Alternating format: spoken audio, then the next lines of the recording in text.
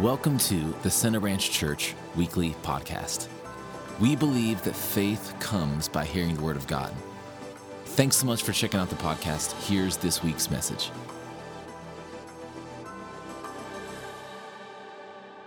You can go ahead and be seated this morning. It's good to see you. Thank you for being here. Today's going to be a great day. Amen. Today's Mother's Day, so happy Mother's Day to all of our moms. Excited to have you with us this morning. Get to celebrate how wonderful you are, how blessed we are to have you in our lives, and get to give away a few gift cards here. If I didn't misplace, there they are. Bear with me. All right. The moms that won the gift cards are Kim Idle, Lori Kiley, yes, good jobs. Thanks for being moms. And Kaylee Snyder. So if you are one of those three moms, congratulations. Right after the service, you can come up and see Dozer, this hairy man sitting to my right. Your left, he's got the gift cards. So again, it's a Tuscan Sun Spa, Freed's Greenhouse, and Oliverios. And so he can either determine what one you look like you need, or he can let you select. That'll be entirely up to him, but congratulations. We love all of our moms, so we're very appreciative for all of you. I want to take a moment and acknowledge a particular category of moms and do something special for the single moms that are here this morning.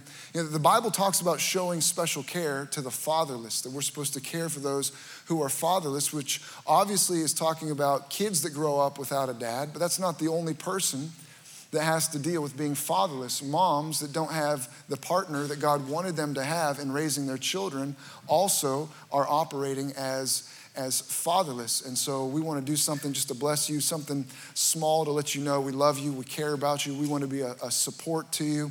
And so we want to give you a small gift. If you wouldn't mind just lifting, if you are a single mom this morning, if you just lift your hand, one of the ushers is going to bring you a gift. You can hold it up, not looking to embarrass anybody in any way. We just want to bless you. So we'll take just a moment and keep your hand up. You know, moms are so important. I was thinking just this week of how before God sent Jesus, a step that was required is that a mother needed to be secured, and that God had to appear and recruit Mary to be a part before he could carry out his plan, because there needed to be someone to mother, to care, to foster the call of God. And the same thing is true in our lives. Moms play such a crucial role in raising up young men and women of God, fostering the call of God on our lives, shaping us, giving us guidance and direction. And so we're really appreciative of all of the moms here. And in just a few minutes at the end of the service, we'll take a moment and pray specifically for our moms. I want to continue the series that we've been doing for the last few weeks called Almost Heaven, and believe that what we talk about today will be a part of the series, but maybe have some special application to moms. But we've been in this series where we're talking about advancing the kingdom of God. That's not just a song that we sing related to West Virginia when it comes to Almost Heaven. That's actually a mandate and an assignment on men and women of God to make where God has planted us as close to heaven as possible. That's what Jesus said, that our prayer, our desire should be, your kingdom come, your will be done, not just someday when we cross through the pearly gates, on earth as it is in heaven. That's our job, that we are ambassadors representing heaven, making decisions that enforce the kingdom of heaven where we are. And so I want to continue that series this morning. I really feel it's like God is testing. He's trying us as a church family, developing us. When we started this series, I shared with you that in my mind, at least, this was going to be a series where we really just kind of focused on outreach and going out and winning the lost and those kinds of things, and we'll get there. But really for about a month now, God's had us focusing on the condition of our hearts and preparing us, revealing things, making changes. I feel that that's what he's doing in us as a church family. You know, there are things that before you use them, You inspect them, you examine them before you make use of them to see if they're capable of doing what it is you had in mind to do, right? When I was a youth pastor here, we had a bus that we used. It was a 30-passenger bus, and you had to have a CDL in order to drive the bus. So if I was gonna use the bus to take kids to youth camp or whatever, I had to take a test and get my CDL with a passenger endorsement, all those kinds of things. And there was a guy from the church that was a bus driver, and he was helping me practice drive the bus and, had me doing all kinds of different things, getting ready to go for the exam. And part of the exam was before you did the driving portion, every time you drove the vehicle, you were supposed to do a walk-around inspection to make sure first that vehicle was ready to be driven. And so there was all kinds of parts that you were supposed to inspect. And I'm not really a car guy. I like cars, I like nice cars, those kinds of things. But as far as being like mechanically minded, that's not me. And so I remember memorizing a list of things and knowing kind of where they were generally. And then when it was time for me to do my test and the instructor was there and I was supposed to show him how I was doing the walk around of the vehicle, I just kind of vaguely moved my hand and pointed kind of, all right now I'm looking at the calipers and the flux capacitors and I don't even remember the list. I had all the car parts, the Telecasters and whatever else, the brake lines. I had a list of things and I knew generally where they were and just kind of motioned towards them and he bought it. So I ended up passing the test. I apologize to those of you who had children that were in the youth at that point in time, or if you were in the youth at that point in time and the vehicle was not being properly inspected. But the point is, before you were supposed to use something, you inspect it to make sure that it's ready for the job that you have in mind for it. Have you ever been brushing your teeth and you drop your toothbrush on the floor or down in the sink and you start to question, like, do I really want to put this thing in my mouth? Or I don't know if you've had this experience. Every once in a while, I'll get my toothbrush out of the drawer. It just doesn't feel like my toothbrush. You ever have that happen? It's like, I don't know if this is even my toothbrush. Something feels off. You ever had that? When I have those moments where something happens, I don't know if you ever do that. You turn the water on all the way hot and just let it run until it's like steaming, and then you hold your toothbrush. There's probably no like scientific, nothing actually happening, but I feel better if I just run it under hot water until I feel like, okay, that'll probably do it. That'll probably clear off all the germs and, make it suitable for going in my mouth. I don't know if you do that, but you're like purifying it. At least I think that I'm purifying my toothbrush, getting it ready to use the way I want to use it. Or if you get a spoon, when I get a spoon out of the drawer or out of at a restaurant, I always kind of give it a once over, right? You can't be too safe with these kinds of things. Look it around, there might be a little crusty stuck on the back from the dishwasher or something. So I just kind of inspect it. And sometimes if I want to be extra careful, I'll do this. And then now I know it's ready to use, right? Before I want to make sure this thing is pure. I want to make sure this thing is ready to be used the way I want to use it. And God feels that way about his people. Paul even wrote to Timothy and said that he should purify himself, and he compared him to being a vessel or a utensil so that he would be ready for God to use for special use. So that I feel like that's what God has been doing in the first few weeks of this series, really dealing with our hearts, preparing us, inspecting us, bringing things to the surface that need to be dealt with. Early on in this series, we talked about making sure that we love God with all of our heart, that we love Jesus more than we love anything else, right? That it's not enough to really, really like Jesus, to love him with 50% or even 80% of our hearts. The Bible says we'll seek him and we'll find him when we search for him with all of our hearts. Christianity doesn't work halfway, giving him part of our heart. It's a frustration to God and it's a frustration to you. It doesn't work if we approach it half-hearted, and we've got to be all in. If we're going to do this thing, let's go all in on the kingdom of God. Amen? Let's give him all of our hearts, all of our mind. Let's not mess around. If we're going to serve God, let's serve him all the way. Otherwise, just quit wasting your time. Either serve God or don't. So we took time to talk about that. We've got to love God with all of our heart. We had a Sunday where we examined our hearts and repented of things, consecrated ourselves unto the Lord. John G. Lake said that the place of strength and the place of victory is the place of consecration. That if we want to experience victories in advancing the kingdom of God, we've got to be people that are genuinely consecrated to the Lord. If you were here last week, Last week we talked about taking your place, stepping into the calling, the role that you have in the body of Christ, the anointing that God wants you to operate in, and not allowing things to keep us from the destiny that God has for each one of us, that every person in the body of Christ has a role to play. We looked at the story of Gideon, that Gideon was living in fear. He was acting like a coward.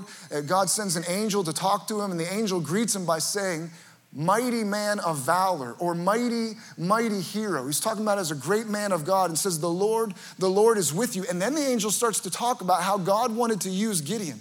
God wanted to use Gideon to destroy the enemies of God's people. He wanted to bring deliverance, protect God's people, establish the kingdom, advance the kingdom.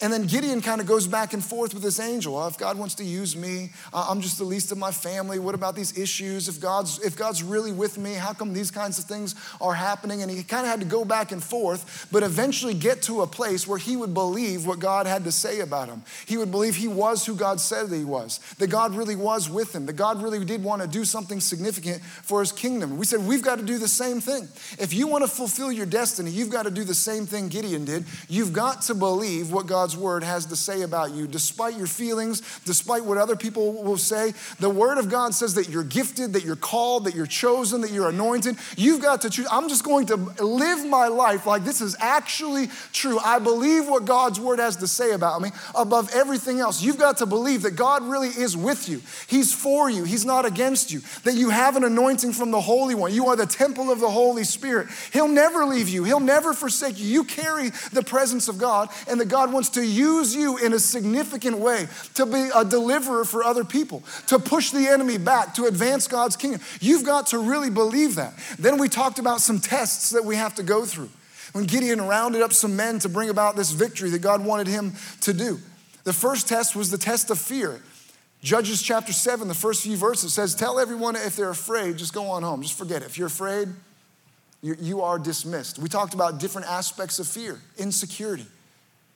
Insecurity. We looked at King Saul, the life of King Saul, how he was called, he was anointed, he was chosen. Just like us, there was a specific role, something God wanted him to do, but on the day that they were going to crown him king, they called his name. They couldn't find him anywhere. It turns out he was hiding in the baggage, and we talked about the temptation in some of our lives to allow things in our past, different issues that we're dealing with, who we used to be, things we used to do, what other people might think of us, to be like baggage and use it as an excuse because we're too insecure to really step in and own the anointing and the role and the title and play the part God wants us to play. That we're not going to be people that hide in the baggage, amen? That we're not going to walk in insecurity. There's going to be a boldness. I believe what God's word has to say about me. That's going to be our attitude. Don't hide in the baggage of your lives, different failures, different things you used to do or identify with. You know, when I was first getting involved in ministry, there was someone who knew me when I wasn't serving the Lord. And they said one day, they said, hey, if you're going to start telling people, you know, to live holy and all these kinds of things, don't you feel like a hypocrite when you do that? You're going to tell people not to do the things that you spend a lot of time doing? And I said, no, one, I wasn't hypocritical, because if I was still doing those things I was telling people not to do, that would be hypocritical. But I said, no, I don't feel like a hypocrite. What I feel like is a new creature, that all things have become new and old things are passed away, that I'm not the same anymore, that I can tell people they don't have to live the way that they've been living up until this point, because there's newness of life that's found only in Jesus Christ. That's what I feel like. I feel like I've been made brand new, because that's what the Bible says has happened in my life and in your life. We've been made brand new.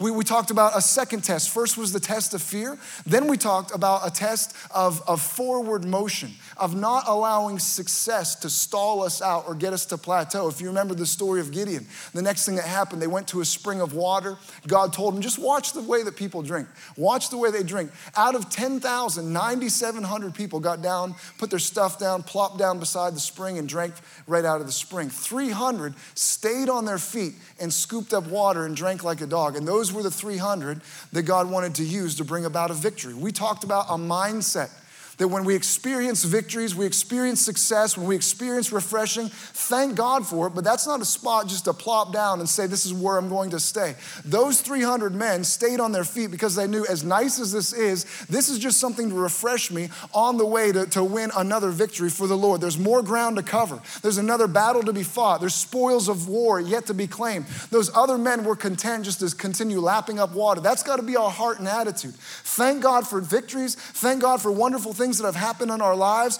But as long as we're on this planet, there's more fruit for us to bear, and we don't want to allow ourselves to stall out. We're keeping on our feet, amen? Staying on our feet, knowing I'm going to keep on marching until I cross that finish line. I'm going to keep bearing fruit.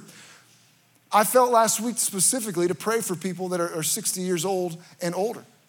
That we want to be people that continue looking forward. The Bible says when God pours out his Spirit in these last days, when he pours out his Spirit, young men will have visions and old men will dream dreams. We talked about that. That means that when you get older, it's not a time to be on the sideline. It's not a time to collect dust. It's a time to collect testimonies. It's a time to collect fruit. It's a time you're not over the hill, you're coming into your prime. God wants to use you like he's never used you before. And so it's a strategy of the enemy to try to get you off the playing field because the enemy knows the impact, the people that have had some experience that step into that season of life, the impact that they can make. That there is no season in life where we're dismissed from bearing fruit. The psalm that we quote from almost every week, Psalm 92, those who are planted in the house of God flourish in the courts of God.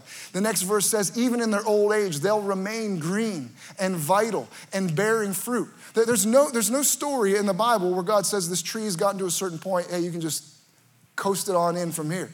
When you're fruitful, he says that he prunes you for even, it's just always increasing fruitfulness. That's the desire of God. And so we prayed for people that were older. I know some people, I didn't appreciate being called old or whatever. The point was inclusion, not exclusion. We're all old compared to someone. It's relative, right? You can be 20 years old. My 8-year-old daughter will consider you an old person. We're all old in somebody's eyes. The point wasn't exclusion. The point is inclusion. Whether you consider yourself young or old, you're on the hook for fruit. You're on the hook for either a vision or a dream. Either one, get one and have some forward facing somewhere out ahead. It's not just memories. Thank God for our memories. It didn't say your old men will remember memories. It says they'll dream dreams. That's talking about somewhere out there. Here's what God's put in my heart to do. Man, there's things yet to accomplish. That's what he wants to stir up on the inside of us. You know, we're supposed to be spirit people, right? That we walk by the Spirit, that we're spiritually minded. Amen? Not fleshly minded. The Bible says to be spiritually minded is what? Life. It's peace. But to be fleshly minded is death. Let me read a verse to you. 2 Corinthians chapter 4, verse 16, it says, therefore we do not lose heart, even though our outward man is perishing, yet the inward man is being renewed day by day. Man, this verse is fascinating to me. You've probably heard me talk about it before. We don't lose heart. Why don't we lose heart?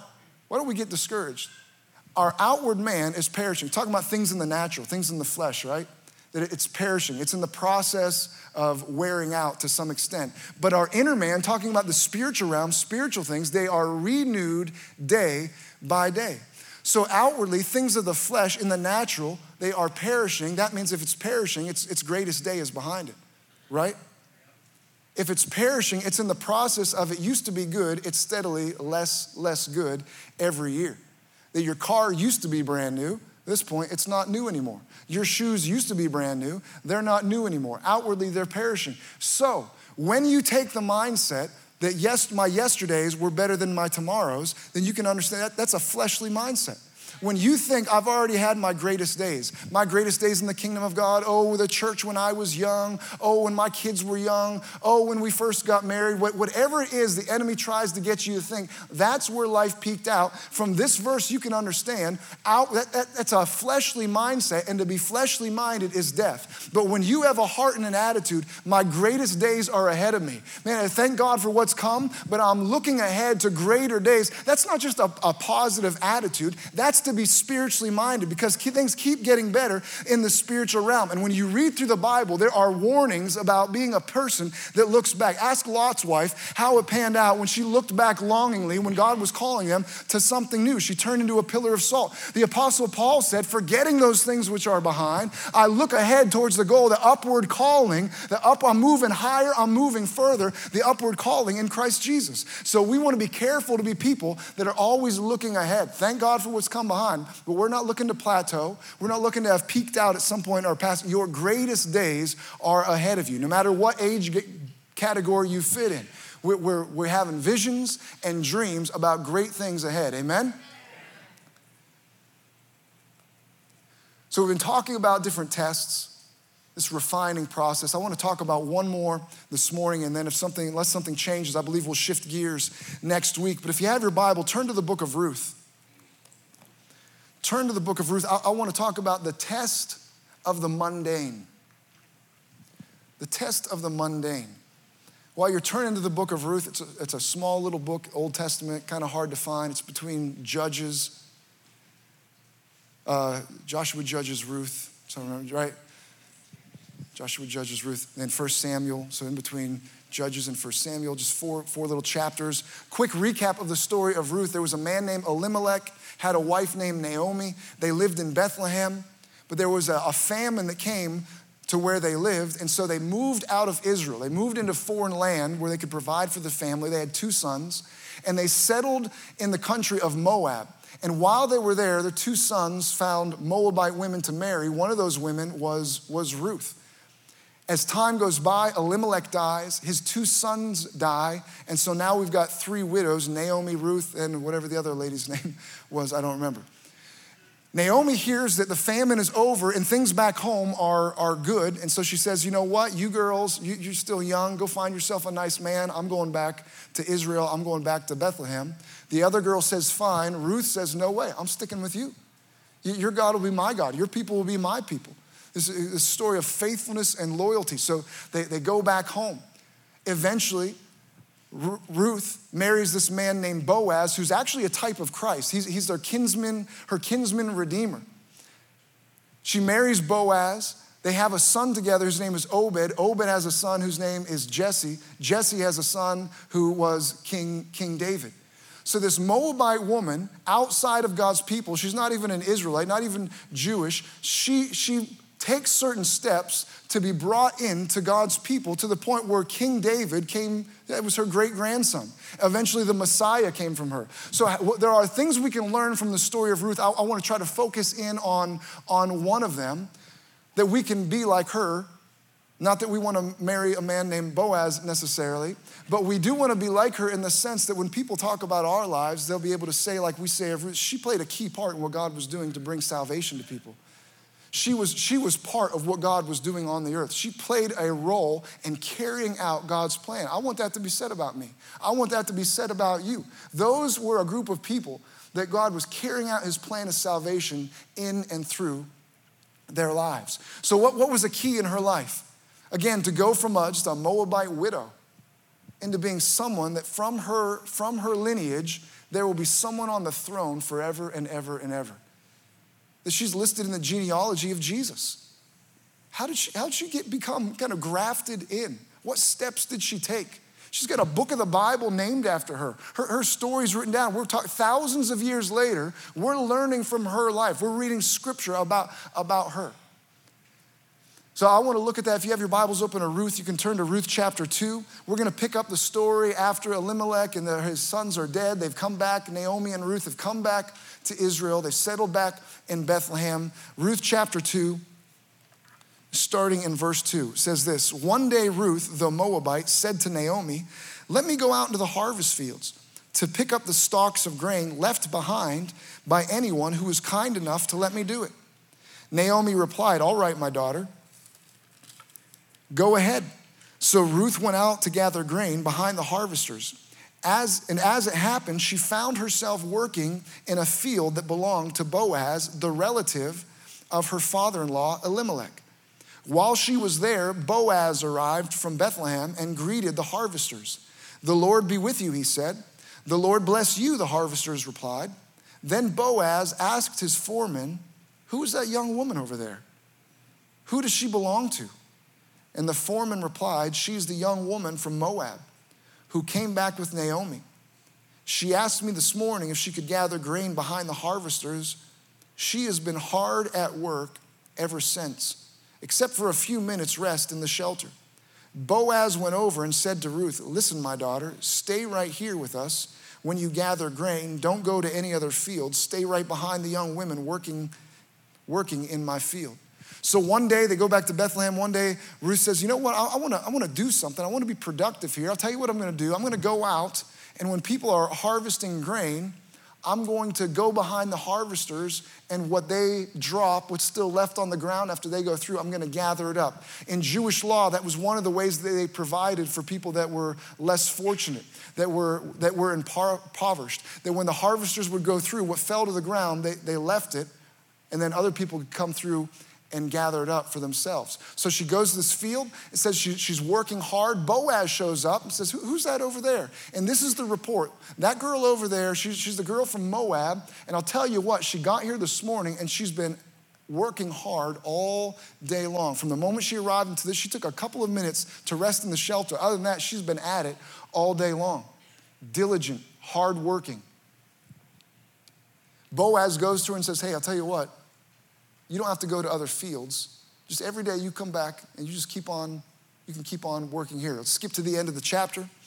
Verse 23, it says, so Ruth worked alongside the women in Boaz's field and gathered grain with them until the end of the barley harvest. Then she continued working with them through the wheat harvest in early summer. And all the while she lived with her mother-in-law. So day after day, through this entire barley season, I don't know how long it lasted, but every day she got up, got her basket, went to the field, picked up what other people had dropped on the ground. Then the wheat harvest, that season came. Every day she got up, she went to the field, the same thing over and over and over again. I'm sure there were moments where she's getting up early in the morning, going out to some field somewhere, picking up after other people what they've dropped on the ground. I'm sure there were moments where it didn't feel like she was doing anything super significant with her life. I'm sure there were moments where the enemy tried to discourage her, thinking, what are you doing? You're out in some field somewhere. I'm sure it probably wasn't on her mind that, man, someday someone's going to write this in the inspired word of God and tell the story of how I went into this field and I picked up grain season after season. She probably didn't realize the significance of it. It didn't feel like I'm doing anything great for the kingdom of God. It probably felt more like I'm on a treadmill. I'm just wasting my time. I'm not really getting ahead here. But while she was doing that, she was demonstrating faithfulness. In the drudgery of life, in the day after day monotony, she was demonstrating diligence. You know, consistency is important. Being consistent, being faithful is important, especially in a time where people get bored so quickly and want to stop, it's always go on to something new. It's important to be faithful. It's important to be consistent. That when you don't get results right away, you don't have some huge breakthrough the first time you go put your hand to something, that you stay at it, you stay faithful, you stay consistent. You know, I mentioned this at prayer Friday night. Well, I'll mention it now. You know, there is a law of consistency in the spiritual realm that we can take advantage of. The things that we are consistent with puts a draw on things in the spiritual realm. You can see it maybe more clearly in a negative sense. That someone that is controlled by a spirit, that they become an alcoholic, or they become a thief, or they become perverse. They're controlled by a spirit of lust. That didn't just happen in a moment. That they did something, and they did something again, and it was their consistency in doing that began to put a draw. So someone looks at something they shouldn't look at. They lust after. That wasn't necessarily a spirit of lust controlling them in that moment, but then they didn't stop themselves. They did it again and again and again, and their consistency in that behavior put a draw on the spirit of lust that now is controlling their life. People with a spirit of heaviness, they allow themselves to indulge in things that are sad and feeling bad for themselves and listening to sad music. And at first, it wasn't a spiritual thing, but they began to put a draw on it by their consistency. Are you with me? So we can use that in a positive way. People that have a spirit of prayer, a spirit of intercession in their lives. Man, that person prays all the time. It seems easy for them. It's easy for her. She has a spirit of prayer. It wasn't just a spirit of prayer, that there was a season of consistency, of devoting themselves to prayer day after day, week after week, that behavior is what opened a door, that our consistency can be like an altar that draws a spirit of that thing that we are being faithful in. Consistency is important. And Ruth found herself being consistent in just the monotonous areas of life. Have you ever had a season where it felt like, I don't know if I'm making progress here? I don't know if I'm really living out some grand plan that the Lord has for me. It feels a little bit more like I'm spinning my wheels. Every day is kind of starting to feel the same in my life. Have you ever had a season or maybe part of the assignment that God has for you that just doesn't feel like I'm really advancing the way that I hope to advance? Oswald Chambers said this. He said, drudgery is one of the finest tests to determine the genuineness of our character. Drudgery is one of the finest tests to determine the genuineness of our character. He explains that by drudgery, he means just menial tasks. Work that just, you get tired of it. Things that you're engaged in that you wouldn't describe it as ideal. It's not the flashy, exciting kind of thing to be involved in. He said, and when we experience it, our spirituality is instantly tested, and we will know whether or not we are spiritually genuine. Sometimes the greatest tests that we have to go through aren't the tests of temptation that come into our lives, or tests of the enemy bringing us under attack, or people persecuting us and saying things about us. Sometimes one of the greatest tests that we have to go through is the test of drudgery. What do you do in the mundane moments of life that don't feel significant? Because it's our faithfulness. It's the way that we engage with certain work and tasks that makes it significant. You can take something that doesn't feel significant and make it significant by the way that you put your hand to it. But the enemy wants to point things out and convince you that they're insignificant, because nobody enjoys doing things that don't matter. And if you lose the enjoyment of it, it's easy to discourage you. And if he gets you discouraged, then it's easy to make you quit. Listen to what it says in Galatians chapter 6, verse 9. It says, and let us not grow weary while doing good, for in due season we shall reap if we do not lose heart. Let us not grow weary. Don't let it happen. That means you play a key role in this. Don't allow yourself to become weary. Weary means to wear out with the passing of time. It means to lose motivation, to lose the enjoyment, to become discouraged. And it says why you shouldn't let yourself become weary. Don't let yourself become weary. Why not? For in due season, you're gonna see a harvest. There's gonna be a breakthrough. You're gonna see a return on your investment. You're gonna see the fruit of your labor. You're gonna see a return, the way that God is using you. But it's contingent. It doesn't happen automatically. It says that you'll see a harvest. What? If you don't give up, if you don't lose heart. The enemy wants to discourage people, because if he can get you to give up, he can erase the years of faithfulness you've already demonstrated, and you don't get to see the harvest. It's a strategy of the enemy to discourage people, because once you are discouraged, you are vulnerable to just giving up. This is something I feel like God's dealt with me recently about. Allowing discouragement to creep into my life, allowing that voice of discouragement to have more of a place than I should let it have, because really it should have no place. When you allow discouragement to come, you start thinking things like, well, what's the point? What am I even doing? I don't even know if this matters. I don't know if I'm even doing a good job. I ought to just quit. You start thinking those kinds, it removes the enjoyment. But God commanded Joshua to not be discouraged.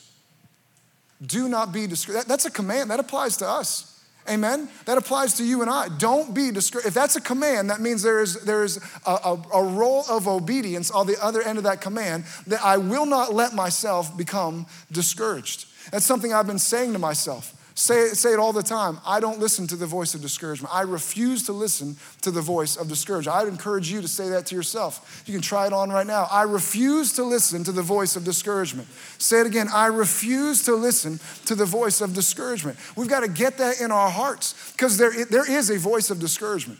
You ever heard it? Felt it? Maybe you are it. Some of us do a pretty good job discouraging ourselves. What am I doing? Comparing yourself to other people. It can be discouraging. We got to train ourselves. I will not. I refuse. I don't listen. I don't listen to the voice of discouragement. I feel like God used the story of Jairus to teach me just how damaging, because the voice of discouragement can be convincing, and there's some twisted part of us that sometimes likes to, yeah, you know what, you're right. What is the point? Yeah, no one does appreciate me, or however it plays out in your life. There's an indulgent part that likes to listen to it.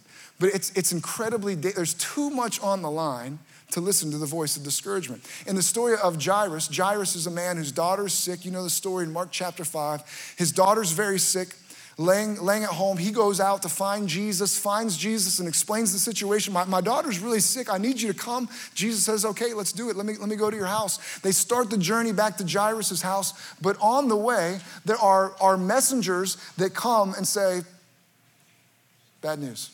She didn't make it. She's dead. Your daughter's dead. Don't trouble the master. Don't trouble the teacher. It's a waste of time at this point.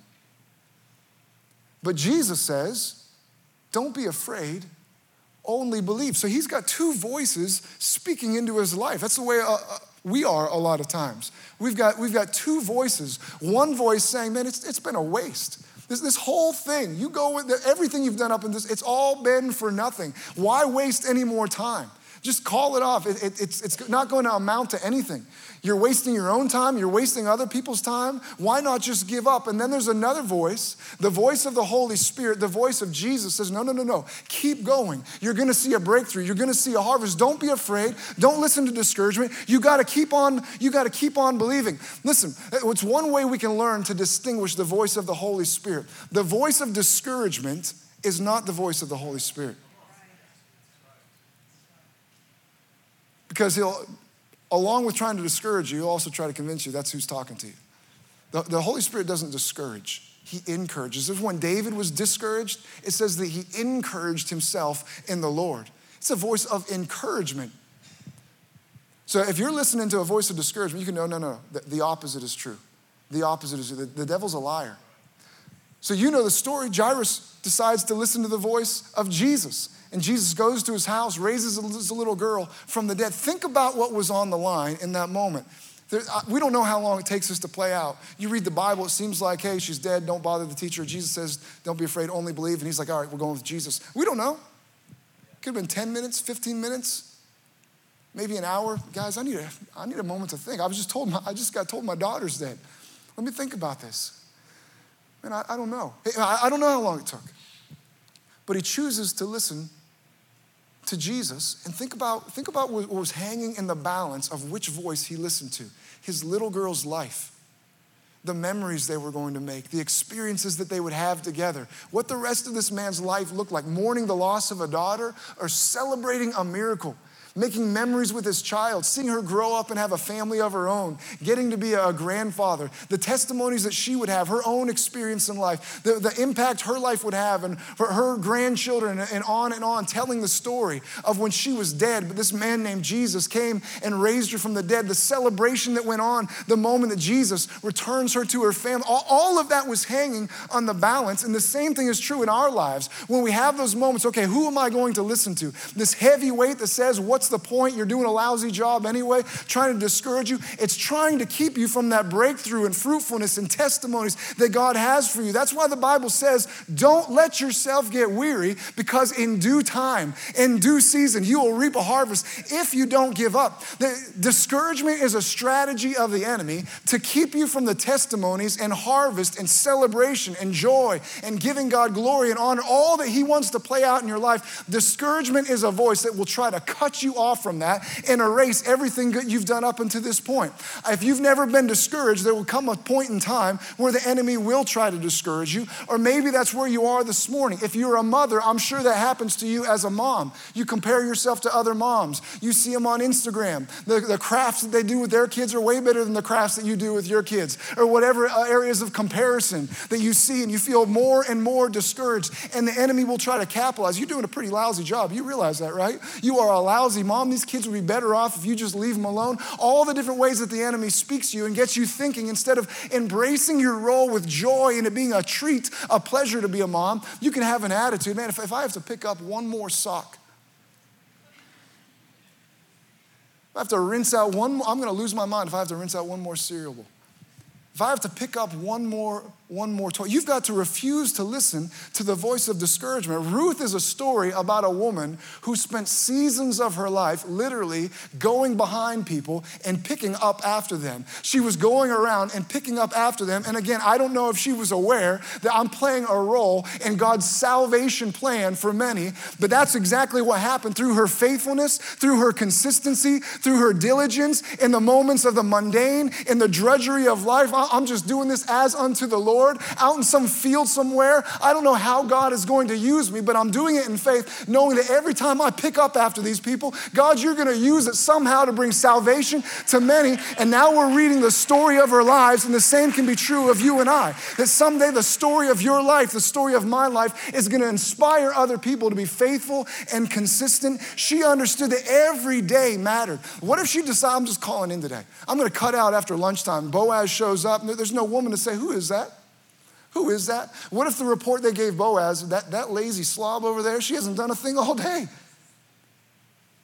The story would have ended differently. But in her picking up day after day after day, well, she was prepared to sell a place for herself at the feet of her kinsman redeemer. Every day matters. Don't allow the enemy to discourage you. In your role as a mom, your role as a wife, your role as a father, whatever your role is, don't allow the enemy to discourage you, because he will keep you from bearing the fruit that you're destined to bear. If what you were doing didn't matter, he wouldn't waste his time discouraging you. The more he tries to discourage you, you can know, man, I must be onto something here. Every single day is significant. Listen to this verse. You've heard it before. I never really appreciated it until more recently in my life. Psalm 118, verse 24 says, this is the day that the Lord has made. We will rejoice and be glad in it. Have you ever heard that verse before? That's not new to any of you? Of course you've heard it, right? I've heard it so many times growing up. It was just like, if you're going to print a church for VBS or youth group and you didn't know what to put on it, put this is the day that the Lord has made. It was just like, that's just a standard. I was wrong in my mindset, but I always kind of consider it like a fill-in, just like a generic verse. The pastor didn't know how else to start the service, so he'd say, hey, how many know this is the day that the Lord has made? We'll rejoice and be glad in it. It was on bookmarks and Christian coffee cups, and it was just like this generic pleasantry. And I never really appreciated it, but all scripture is God-breathed. It's all the inspired word. There's no throwaway verses. There's no empty verses. If all scripture is God-breathed, that verse has the breath of God in it. There's something, man, God can breathe into our lives from that verse, just like any other verse. This is the day that God has made. God made today. He made it. When God makes things, he doesn't make things just with no purpose. He makes things, he thinks it through. He has a strategy. He has a plan. He has a purpose. He's thought about the way that he wants it to look. It has a destiny. It has a certain way he wants it to arrive, certain fruit. God made today. There's purpose in every day, and that should change the way that we approach every morning, every day. Man, there's a plan. There's a purpose. God made today. This is the day that the Lord has made. Listen to this from Hebrews chapter 13. The first couple verses, it says, keep on loving each other as brothers and sisters. Don't forget to show hospitality to strangers, for some who have done this have entertained angels without realizing it. It's an interesting verse. It says, hey, you guys need to keep on loving each other, keep being really good to each other, and I want you to be really good to strangers, and here's why. Some people have been dealing with angels. They've entertained them. They've hosted them. And they didn't even realize it. What is he saying? What's the point? He's saying the way that you interact with people, when it doesn't seem like it's significant, you should make sure that you treat it like it is significant, because you don't always see the significance in it. To the point where you can have an angelic being. You're having an encounter from heaven, and you're not even aware. Your eyes aren't open to it. So you're better off treating every person that you see with respect and with love and with kindness, that we're showing hospitality to everyone. Lest you interact with an angel and you treat him like a way you'd be ashamed to treat anyone.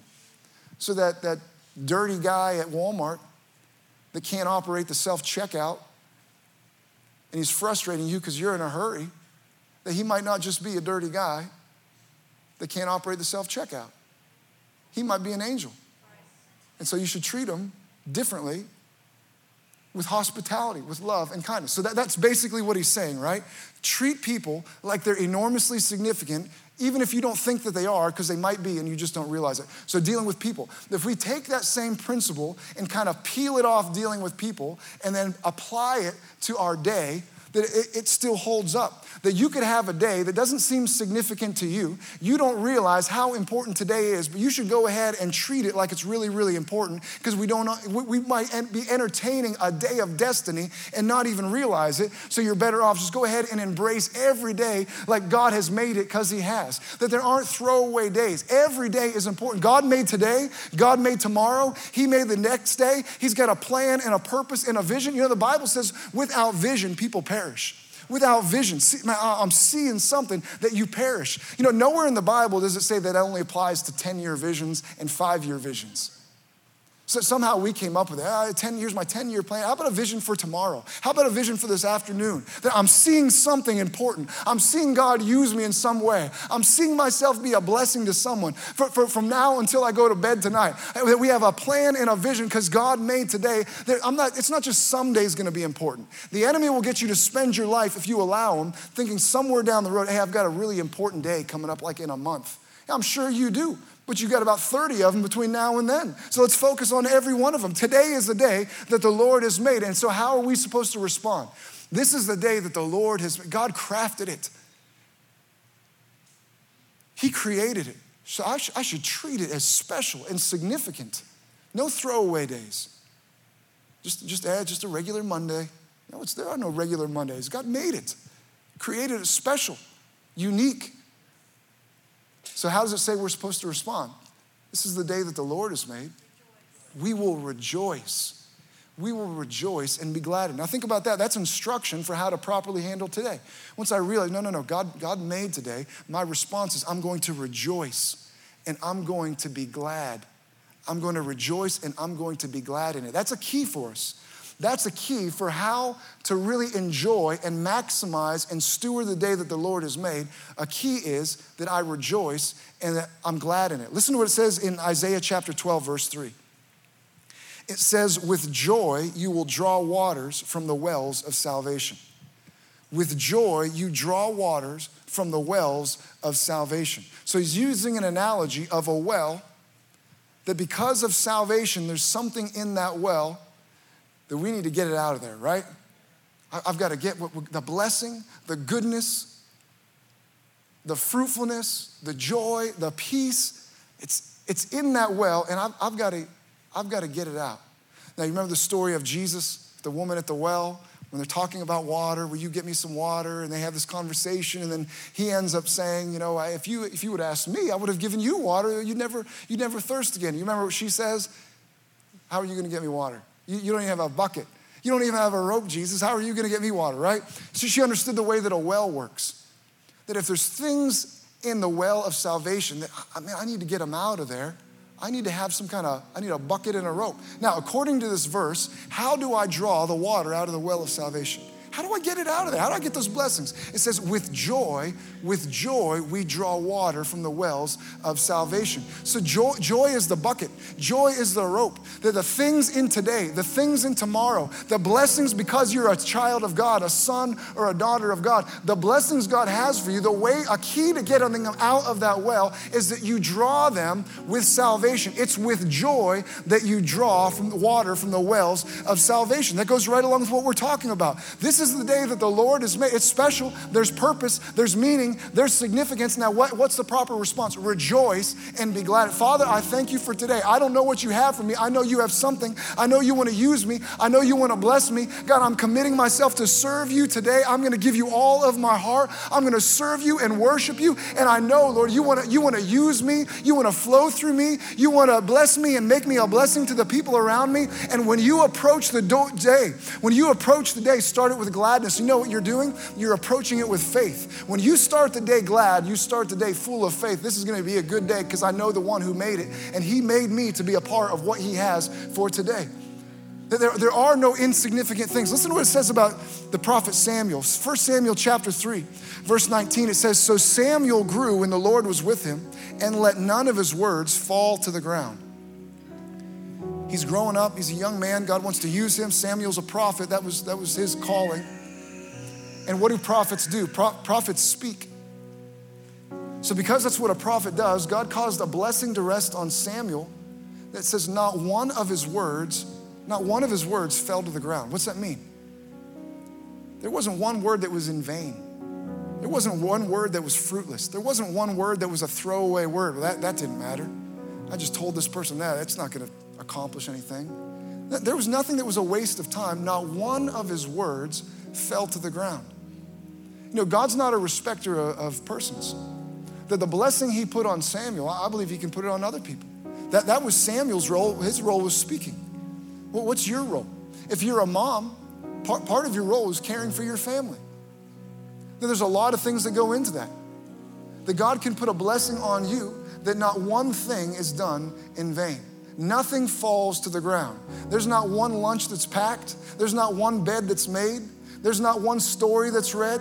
There's not one moment of discipline. There's not one word of encouragement. There's not one game in the backyard, whatever it is. There's not one craft that you do with your child. Nothing is done in vain. That God brings fruitfulness. Not one thing you do will fall to the ground. Everything, God uses it for a purpose. He uses it to stir something up in your child. He uses it somehow to bond that child with the Lord. As a grandparent, as a mother, whatever age your children are, a blessing can come on you. This wasn't just for Samuel. It's not just for moms. It's for all of us. Whatever role God has assigned you to, I believe there's a blessing, an anointing that can come on us that would cause not one thing that you're called to do in that role to fall to the ground. Those of you that are here and your children are raised and there's things that you did, man, I wish it would have taken.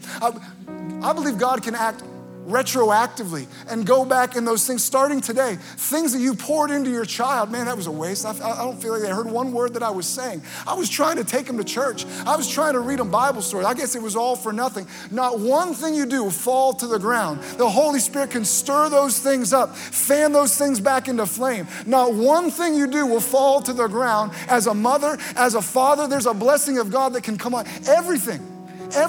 You know, there are moments in life. Ministry is so much more than just standing on a platform with a microphone in your hand. Ministry takes so many different forms, and we can glorify God not just by preaching a sermon, not just by praying for the sick. God can be glorified in every area of our lives. God can bring himself glory. Listen to what it says in 1 Corinthians chapter 10, verse 31. Therefore, whether you eat or drink or whatever you do all to the glory of God. That's almost a strange verse. It's almost strange when you mix it in with some of the religious things that we think. He's talking about glorifying God. What are the two examples he uses? Whether you evangelize or whether you pray for the sick, do all for the glory of God. No? You know, there's moments in life where you're not evangelizing. You're not praying for the sick. We believe in those things. Those are wonderful things. That's not what I'm saying at all. There's moments in life where you're driving the car on your way to work, on your way to the grocery store. There's moments in life where you're pumping gas. There's moments in life where you're folding laundry. I don't know if that moment's ever happened in my life, but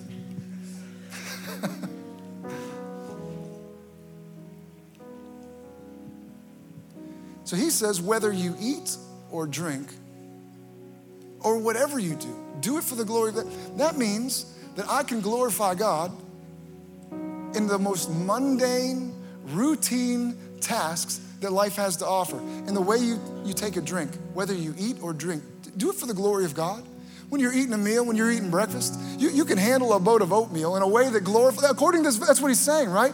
In the mundane, the parts of life that just seem, man, this is so routine, this is a drudgery, I can approach them in a way that brings God glory. And God, you don't have to be aware of it. You can be going about your tasks and someone notices it, your spouse notices it, your friend does, your child does, your neighbor does, someone in church. You've ever just seen someone from afar and God stirs your heart, it ministers to you. They never know about it. The way that old man held that door open, man, God, you challenged me to be more of a servant. The way that old lady smiled when she sat on a bench, Lord, you dealt with my heart. I need to be more thankful in my life. We can go through our lives, believe, God, you're gonna use everything I put my hand to. Nothing's gonna be empty. Nothing will fall to the ground as a waste. Nothing will be done in vain. God, I give you all of my life because God's a good steward. If you give him all of your life, you know what he's gonna use? He's gonna use all of your life.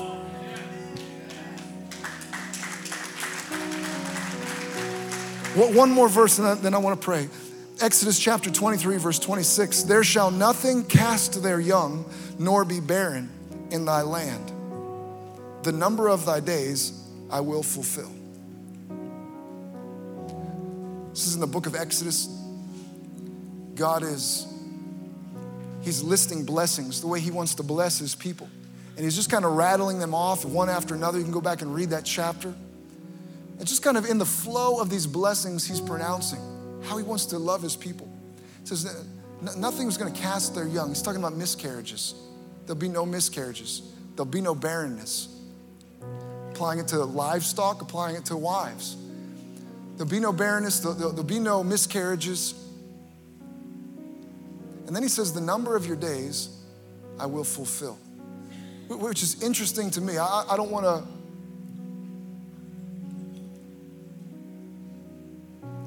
suggest more than what's actually here, but it is interesting that these two blessings are coming side by side. A blessing of being mothers, and the very next blessing, he says, the number of your days I will fulfill. The blessing of motherhood paired up with the number of your days I will fulfill. When he says fulfill, he's talking about a certain way of filling something, right?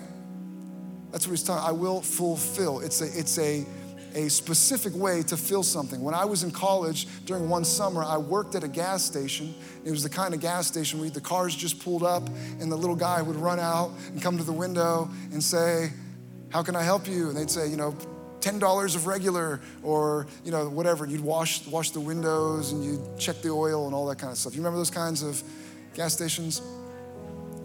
Holy moly. Well, I was that little guy that would run out. It makes me feel really old. And then I would go around delivering cartons of milk door to door. I'm just kidding. But I would run out and they would say, hey, I want $10, $5, $20. They're telling what kind of level of filling they want, right? Put this much in. And sometimes they say, hey, fill it up. Just fill it up. Let me know how much it is. Fill it up. He's talking about levels of how you fill something. And that's what he's talking about in this passage. He says that he'll fulfill. What kind of fill? A full fill. You're gonna fill it till it's full. That's fulfilling, right? I'm gonna make sure it's completely full. That's the level. I'm not filling up halfway. I'm not filling up 3/4 way. I'm gonna fill it up all the way. I'm gonna fill it full. I'm gonna fulfill it. You with me? Now, what is he filling full? What is he fulfilling? This is much more difficult than you think. I really don't even know what I'm saying right now. Fulfill, fill, full. I don't know who Phil is, but what are we talking about? Days. The number of your days, what's gonna happen to the number of your days? They're gonna be full days. Now we can take it two ways that, hey, if you're allotted 20,000 days on earth and you get all 20,000 days, we can apply it that way. Believe there's another level of application that during those days, if you get 20,000 days, 25,000 days, 30,000 days, however many days, how many days does God want to be full? However many, you get 20,000 days, you get 20,000 full days. No empty days. No days that was a waste. Man, what a waste. Have you ever said that? What a waste of a day. There's a blessing that God wants his people to carry on their lives. that every day is a full day. Man, I was productive today. I honored God today. I glorified God today. It was full of joy. It was full of peace. It was full of meaning. It was full of impact. I wasn't spinning my wheels, even in moments that seem mundane, moments when people don't notice what I'm doing. Every day is a full day. No empty days in Jesus' name. And it's interesting that he pairs it with the blessing of being a mom, as if somehow the Holy Spirit knew that the enemy would work in the lives of mothers, trying to convince them, man, this was a waste of time. This was a waste of time. Trying to discourage them. No, the blessing of God makes it so every one of your days is a full day. There's no throwaway moments. Your day is filled with meaning, filled with impact. Three quick things and then we'll pray. Three things. How do I make sure every day is full? How do I embrace this is the day that the Lord has made? First one is joy. I'll rejoice and I'll be glad. And we're approaching each day with joy, because it's with joy that I draw from the wet water from the wells of salvation. That's my bucket, to get out everything God's put, everything God has for me. I approach it with joy. Second thing is awareness. We're not ignorant. That's why Hebrews chapter 13, those first couple of verses that we read, people entertain angels unaware. You don't have to be unaware. You are aware of its possibility. This moment is way more significant than it seems. So I'm going to walk with an awareness that even though in the natural, with my natural eyes, this just seems like Thursday, I know spiritually it's a day of significance. It's a day of meaning. God wants today to be full. So walk with joy. We approach each day with awareness. And the third thing is faithfulness. It was faithfulness. Faithfulness in Ruth's life, every day showing up. Every day, it doesn't seem like much. I'm gonna make much of it. It doesn't seem significant. I'm gonna make it significant by the attitude, by my faithfulness, by my diligence. I'm gonna navigate through drudgery by displaying diligence. And not one thing, as you fulfill your role, falls to the ground vain. Not one thing, impossible. Amen? Impossible from this point forward for you to make a sandwich, pour a glass of milk, drop someone off at school, give someone advice, tell someone they're grounded, tell them, here's how I would raise your child. Let me speak into this situation. Whatever your role is, that by the anointing, by the Holy Spirit, nothing falls to the ground. Well, that's this week's message. Thanks for joining us. To stay connected with us throughout the week, make sure you follow us on Instagram and Facebook. You can also watch previous week's services on our YouTube page.